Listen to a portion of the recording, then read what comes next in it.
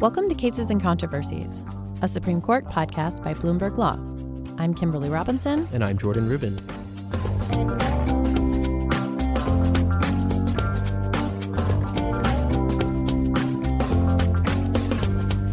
And this is your deep dive episode recapping the January sitting. We're going to highlight some of the most notable moments from this month's arguments, including those over the infamous Bridgegate scandal, public funding for religious schools, and the Chief Justice's OK Boomer moment.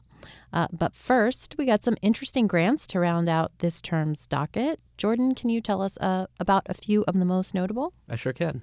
So the court recently granted a few more cases to fill out its calendar for the rest of the term that'll be argued later in the spring. I'll highlight a couple of them here. One involves the so-called faithless electors and the issue of whether electoral college voters can cast their votes for whoever they want, regardless of what the people in a given state vote for. So we'll see if the Electoral College will, in theory anyway, become even less representative of the popular vote. 12th Amendment fans, this is your moment, so get ready.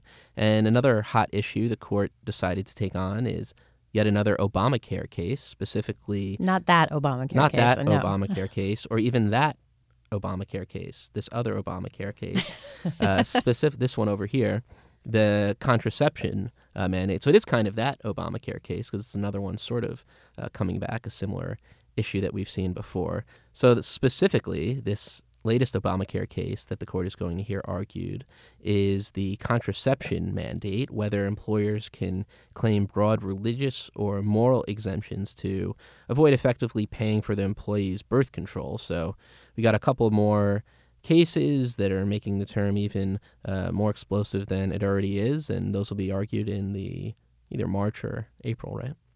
Yeah, so it's interesting that contraceptive mandate case may sound familiar to court watchers. That's because the court, of course, heard that issue in Hobby Lobby, but the Trump administration is looking for kind of a broader exemption. So that's what's at issue now. So, and then we could see Obamacare come back again. Of course, the whole thing is up for grabs in a case that's currently pending before the justices. So. Right, but we just got on the most recent orders list, right, that the justices don't want to consider that on a expedited basis. So. Right. So there were some blue states in the House of Representatives that really wanted the justices to take that one on, presumably before the election year. But they decided not to do that. I guess there's still a chance that they could add some time to the May calendar, but not really sure that's going to happen.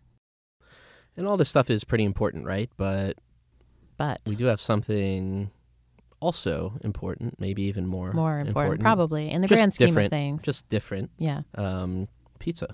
SCOTUS pizza. Yep. So this was something that Justice Kavanaugh, the junior justice who has to sit on the cafeteria committee, announced at the Federalist Society meeting that was coming soon, SCOTUS pizza, and we finally got it.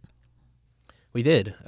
This was on the day of the Bridgegate argument. You and I tested out the pizza, and, you know, I'm okay with it. No, really. A ringing endorsement. Well, it is a ringing endorsement, I think. I mean, it wasn't bad. If it was bad, I would feel comfortable saying it was bad. You mentioned that you thought it was like Pizza Hut, and I agree. I don't think that that's a bad thing. Is that technically maybe not pizza in the way that a lot of people understand it? Maybe, but whatever it was, you know, it's fine. You know, I really liked the side Caesar salad that they had. I know that you were really excited about that too, as someone who doesn't eat vegetables. I did not eat. Oh, I don't eat fruit.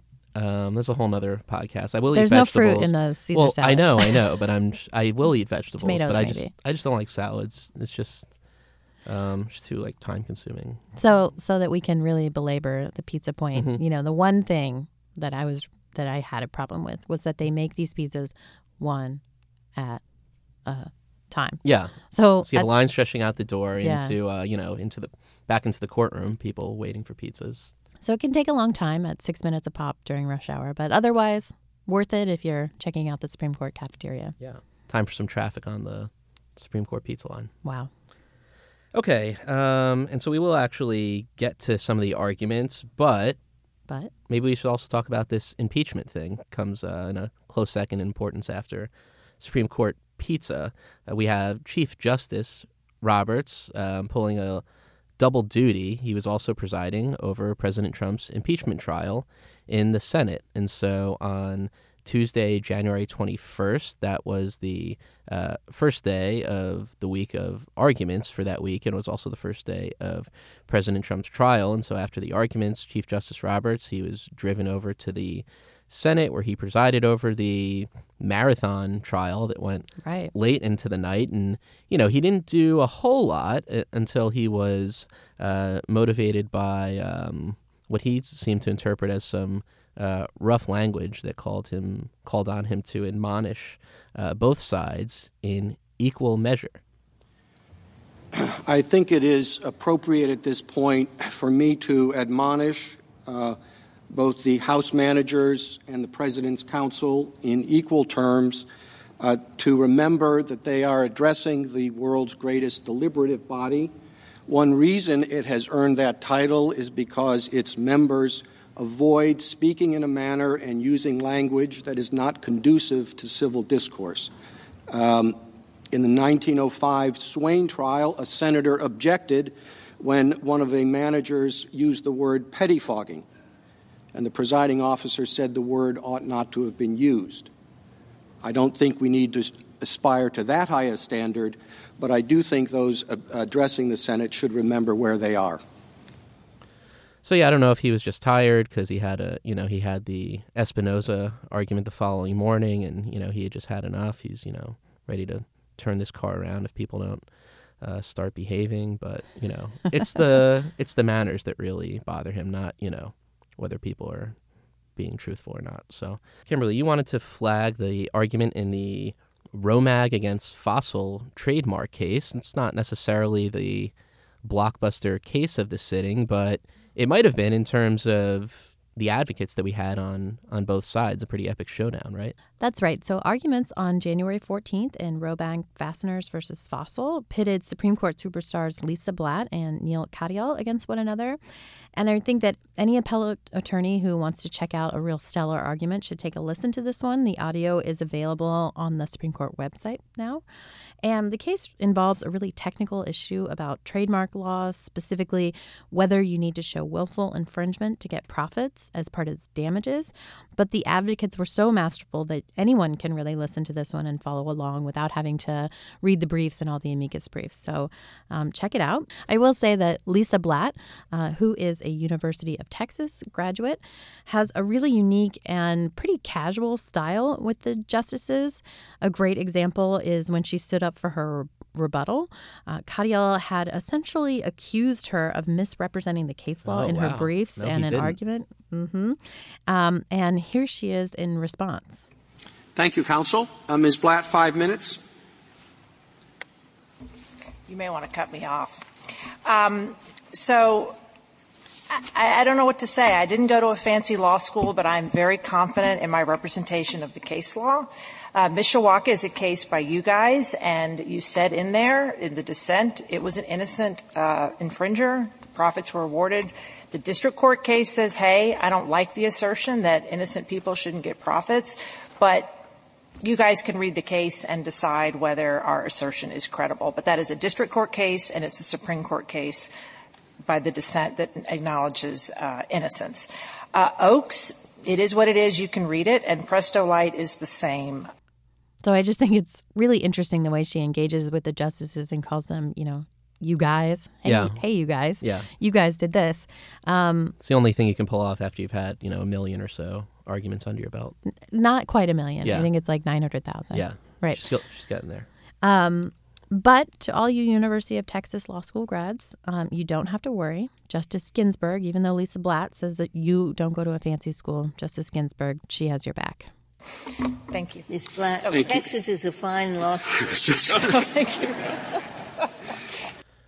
Okay, and so another case that has a little bit of accusations between the parties going on, this Babb against Wilkie, maybe it'll come to be known as the OK Boomer case. Hopefully not, but we'll see.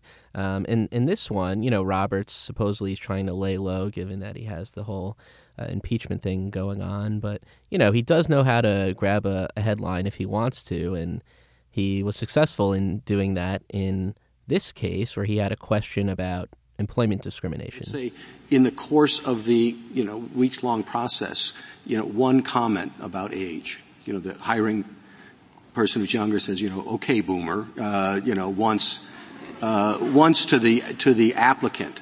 Now, so this was another case where we had some heated rebuttal. Latham's Roman Martinez really called out the Solicitor General in his rebuttal. He said that the Solicitor General had really misrepresented the heart of the case, and also said that he was misrepresenting what remedies were available to people if they couldn't pursue age discrimination under this particular statute. Here he is in rebuttal. Finally, Your Honor, younger is better. I think it's striking that the Solicitor General doubled down on his position that a younger is better policy does not violate this statute. His deus ex machina here is Section 2301 of the CSRA. That's a cruel joke that will be played on this court if you accept that rationale. Section 2301 is unenforceable. Unenforceable. I think the Solicitor General said, Justice Kavanaugh, in response to your question, that it would give rise to a remedy of an injunction in court. That is not accurate. If you look at the MSPB website, it specifically says that this provision is not enforceable, and that's the rule that courts across the country have applied. The Solicitor General has had months to come up with a solution to this hypothetical, and the best the Solicitor General can do is come up with a statutory provision that's unenforceable. That puts So subsequently, the Supreme Court asked the parties to submit some supplemental briefing on this question. So we'll see how that comes out, if the Solicitor General responds to, the accusation that he's playing a cruel joke on everyone. Wow. They're throwing down this session. They really are. They really are. And before we bring on our guests to talk about the Bridgegate case, we'll highlight what's maybe to some people, the most closely watched argument of this sitting in Espinoza against Montana Department of Revenue. Kimberly, you were at that argument. Can you tee up that issue for us and tell us how it went? Sure. So Espinoza is really the latest in a line of cases that really highlight this kind of tension between the First Amendment's free exercise clause and the Establishment Clause, especially as the latter has been applied through state constitutions. So here, Montana and about 20 or so other states have what they call no-aid clauses, which kind of sound in Establishment Clause. These are in their state constitutions, which prohibit public funds from going to religious schools. So many of these no-aid clauses were born out of hostility towards Catholicism in the 1800s, but many states, like Montana, have readopted and tried to strip that animus out of these no-aid provisions. So Montana readopted the provision in the 1970s, and it noted, kind of the nefarious background, but said that it still wanted to have the clause in there to protect religious schools from kind of coercion from the government. So with all of that in the background, Montana adopted a tax incentive program for individuals to donate to privately run scholarship funds. And the original legislation didn't make a distinction between private religious schools and secular religious schools. But Montana State Court said that allowing funding to go to religious schools would violate the state's no-aid provision. So it had the choice of either leveling up and saying you have to provide it to secular schools and religious schools, or leveling down and saying you can't provide these incentives for any types of schools, and it leveled down. So now the program isn't available to anyone. Now, some parents who wanted or who have received funding to send their kids to religious schools are challenging that decision, and they rely heavily on the Supreme Court's recent decision in Trinity Lutheran, which was actually 7-2, which said that regardless of these state no-aid provisions, it violates the federal free exercise clause to exclude religious institutions from really generally applicable programs simply because they are religious. So this case, after oral arguments, doesn't look like it's going to be a 7-2 case. It seems like it's going to be a little more divided than that. In particular, there was a lot of skepticism by Justices Kagan and Breyer, who had both joined the majority in Trinity Lutheran, about what the discrimination here is now that nobody gets the funding. All religious schools and secular schools are all being treated the same. And Justice Breyer, in particular, wondered about the implications of requiring Montana to fund religious private schools and what that could later be spun out to with regard to public school funding. So once again, it looks like the Chief Justice is going to be the deciding voice here, and it wasn't really clear which way he would fall. He's been very protective of religious institutions in other cases and had some things to say that seemed like he might go that way. But he also had some really hard questions about standing here, which can get really complex in tax cases like this. So, one to watch. Yeah, for sure. So finally, we've gotten to the Bridgegate case, Kelly against United States, and this is one that we already previewed on our sneak peek episode, but we'll tee it up a little bit more before we bring on our special guest. And of course, this is the appeal stemming from the infamous 2013 traffic jam plotted by aides and associates of then New Jersey Governor Chris Christie. The case in front of the court deals with the convictions of then Christie aide Bridget Ann Kelly and Port Authority executive Bill Baroni. They challenged their convictions for fraudulently obtaining property by lying in order to carry out their plot to divert government resources to change traffic patterns at the George Washington Bridge, the world's busiest bridge, as political payback to a local mayor who declined to endorse Christie's reelection. And essentially, Kelly and Baroni are arguing that the government overreached, that whatever they did was not a good thing, of course, but that it wasn't a federal crime. And the defendants are hoping to take advantage of recent Supreme Court rulings like the 2016 ruling in favor of then Virginia Governor McDonnell, which upended his corruption convictions. And that was one of the latest in a whole string of cases that showed the Supreme Court is basically skeptical of government efforts to prosecute corruption when it seems like they're trying to really stretch out these criminal statutes in order to fit really just generally bad behavior. And to discuss the Bridgegate case, we're going to bring on our guest. Randall Eliason teaches white-collar criminal law at George Washington Law School here in D.C., and he writes the Sidebars blog that tackles criminal law issues. Before that, he was a federal prosecutor where he specialized in white-collar crime in the public corruption and government fraud section. Professor Eliason, thanks so much for joining us on Cases and Controversies. Glad to be here. Thanks for having me. So you wrote ahead of the Bridgegate argument that the Supreme Court has repeatedly pushed back against federal prosecutors seeking to use expansive legal theories to prosecute political misdeeds. And in Kelly against United States, the Bridgegate appeal, you said that the court appears poised to do so once again. And now that's what you said ahead of the argument. After the argument, do you feel the same way?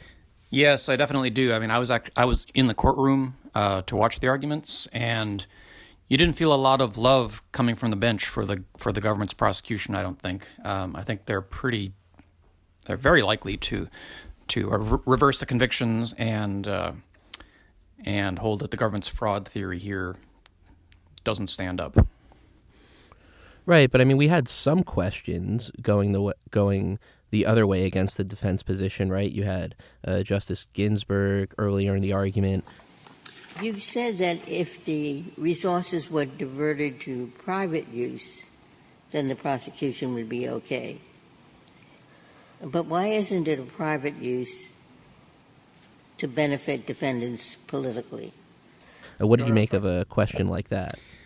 Yeah, I think that particular question is sort of trying to get at the distinction between, as you said, private and public use, and the distinction that the defendants are drawing is, it's one thing if I order the city snowplows, for example, to go plow my private driveway, something the city doesn't normally do. Then that's clearly converting the public resources to a private use to just benefit myself, and that could be a crime. But if I'm just changing the priority of sort of where they go first, as to streets that they normally plow anyway, so I direct them to my political supporters' neighborhood first, for example, that's not going to be a crime because they're still doing the public use, it's still a public use, and they're doing the types of things that they're hired to do and that they normally do anyway. And the defendants are saying that's the case here. The employees, if the theory is that they sort of converted the labor of the employees or their wages, these employees were still working at the bridge. They were doing the types of things they were hired to do. They were taking the tolls. They were moving the cones. They were studying the traffic. So they were still doing their public duties. And the allegation, the only thing that the government claims makes it a fraud is that they were doing it for an improper political reason. And the defendant's argument that I think the court's going to find persuasive is you can't make a fraud turn on whether or not the public official had some improper political motive for taking actions that were otherwise, within the scope of their public duties. Because if you do, then you open up the floodgates back again to honest services fraud that the court struck down in Skilling. Right, and so, are we just in a situation where when you have this sort of what everyone, or most people anyway, would seem to concede as bad behavior, there's just no criminal remedy for that? Yeah, and I think that's a key point that the defendants tried to emphasize and that I emphasize myself, is that nobody's saying this was okay, right? But what I will say is I'm not trying to suggest that this is okay. There's clearly bad, deplorable behavior, political misconduct. Mm-hmm. There should be some kind of consequences. The only issue here is the proper remedy of federal criminal fraud. And I think the court's going to say no. Now, there could be consequences such as, political consequences for Christie, which clearly happened. These two people lost their jobs, which seems appropriate. And there could be other civil remedies if somebody was, harmed by the traffic jam. They could maybe sue them. And there's even a possible New Jersey state statutes that, if those applied, that might be appropriate. But trying to stretch the federal criminal fraud statutes to say these defendants actually defrauded the government of property through this kind of misconduct, I think that's really a reach. And I think the court's likely to strike it down. And I've been, personally critical of a lot of the court's prior decisions in public corruption that narrow the statutes, decisions like McDonnell. And in general, I think there's an unfortunate trend in public corruption Supreme Court cases to really dramatically narrow these statutes. But in this case, I actually think the defendants are right. I don't think this is a criminal fraud. So can I ask then, it seems like a lot of people who agree with the defendants here also agree with the McDonnell type of reasoning. So what's the distinction that you draw there? Well, McDonnell, of course, is strictly a statutory case interpreting the federal bribery statute as opposed to sort of the general definition of fraud. I think the problem with McDonnell is the really narrow interpretation of what's an official act led to some real artificial or unfortunate results, because now after McDonnell, basically politicians are free to sell access. I can charge you $10,000 to set up a meeting with my cabinet official or my chief of staff. That's not bribery under McDonnell, because setting up a meeting is not an official act. I just think that was a really strained and unnecessarily limiting reading of that statute. But that's a different question from the sort of common law notion of fraud and what's property under the fraud statutes. Sure. And still going back to the Bridgegate argument itself, you have Justice Sotomayor, obviously, who's usually one of the most inclined, if not the most inclined, to side with the criminal defendant. I don't think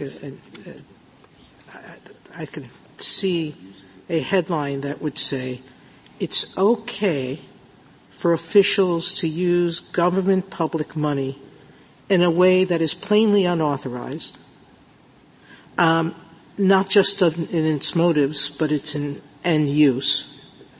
And an official can and should never be liable for that.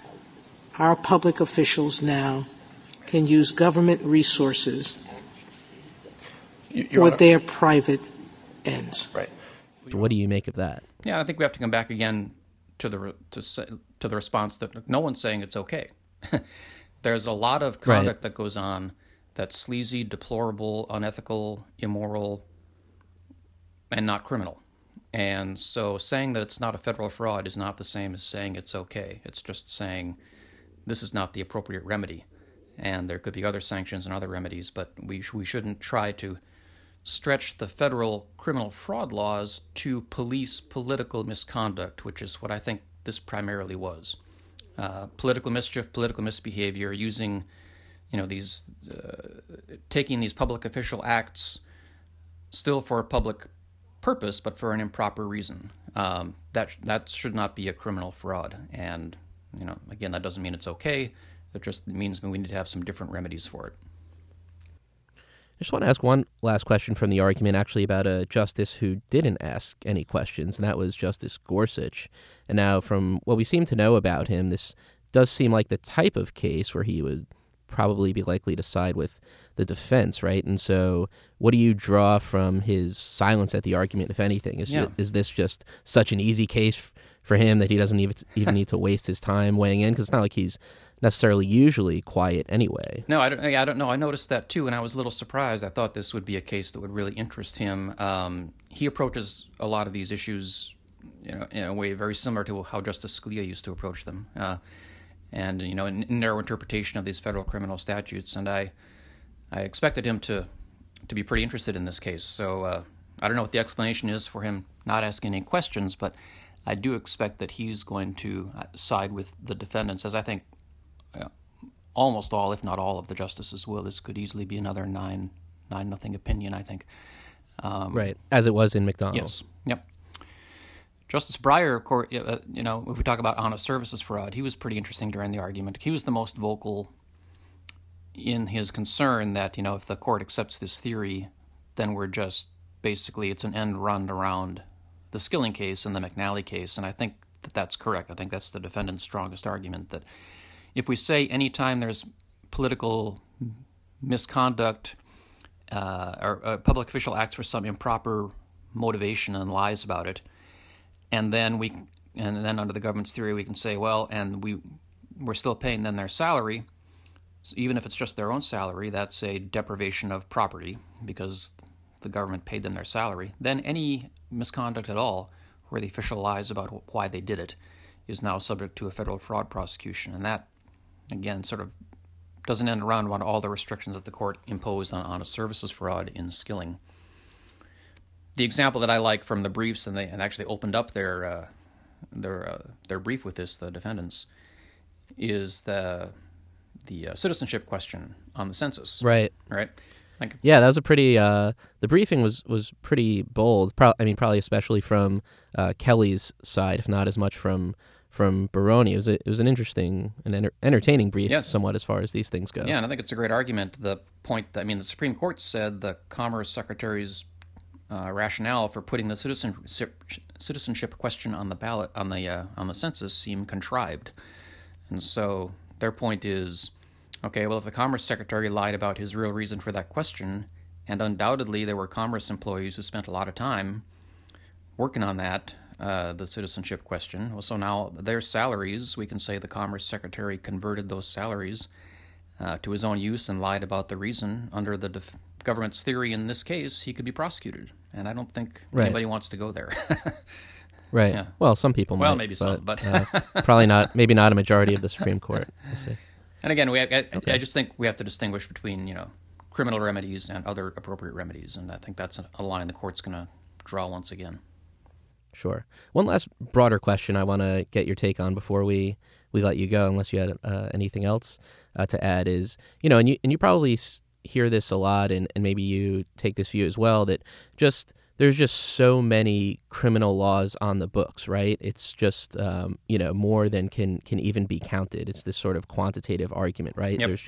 There's just too much criminal law, right? Yep. And so you start from that premise, which is, a reasonable enough one on its own. But then you look at a case like this, and you look at what's available to the government to prosecute this case, and you say, this is really sort of, the best that you have. Someone might say, there are too many criminal laws, but maybe there just aren't enough that actually fit the right conduct. Yeah. Or does that just go towards your broader point of this just isn't a crime and shouldn't be? Yeah, I think I'd agree with your final statement. In other words, the fact that the vast array of criminal laws they already have, and they had to stretch so hard to try to make one fit this conduct, to me just suggests that this really shouldn't be criminal. That it really was a reach, and the federal prosecutors have just tried to stretch these statutes beyond where they're supposed to reach to criminalize conduct that, again, deplorable, bad, deserves to be punished, deserves to be sanctioned, but that doesn't mean it's a federal criminal fraud. And I think the fact that they had to try so hard to try to make it fit into that just kind of supports that argument. Right. Well, thanks for giving us that view and for taking some time with us on Cases and Controversies. We appreciate it. My pleasure. Thanks for having me. All right. Another solid Cases and Controversies guest. I guess you just can't punish this political activity, right? Yeah, I thought that was really interesting that he brought up the census litigation because, of course, there was really no traction from the justices on that point. They didn't want to get back into it. Right. Yeah. Yeah, that was a fun brief, and so, it seems like the defendants are probably going to win this case, right? It's unlikely the justices granted cert just to, say that their prosecution was okay. I think what's more interesting is going to be just after the argument, what exact theory the court comes down on and whether there's any separate concurrence or even maybe a dissent that, the question is whether it's going to be unanimous like it was in that McDonald case. So we'll just have to see. Yeah. Good stuff. Well, that's going to do it for this deep dive episode. Stay tuned for our next deep dive episode, which will look ahead to the February sitting. Until then, you can follow along with all the latest Supreme Court news at news.bloomberglaw.com. Thanks for listening.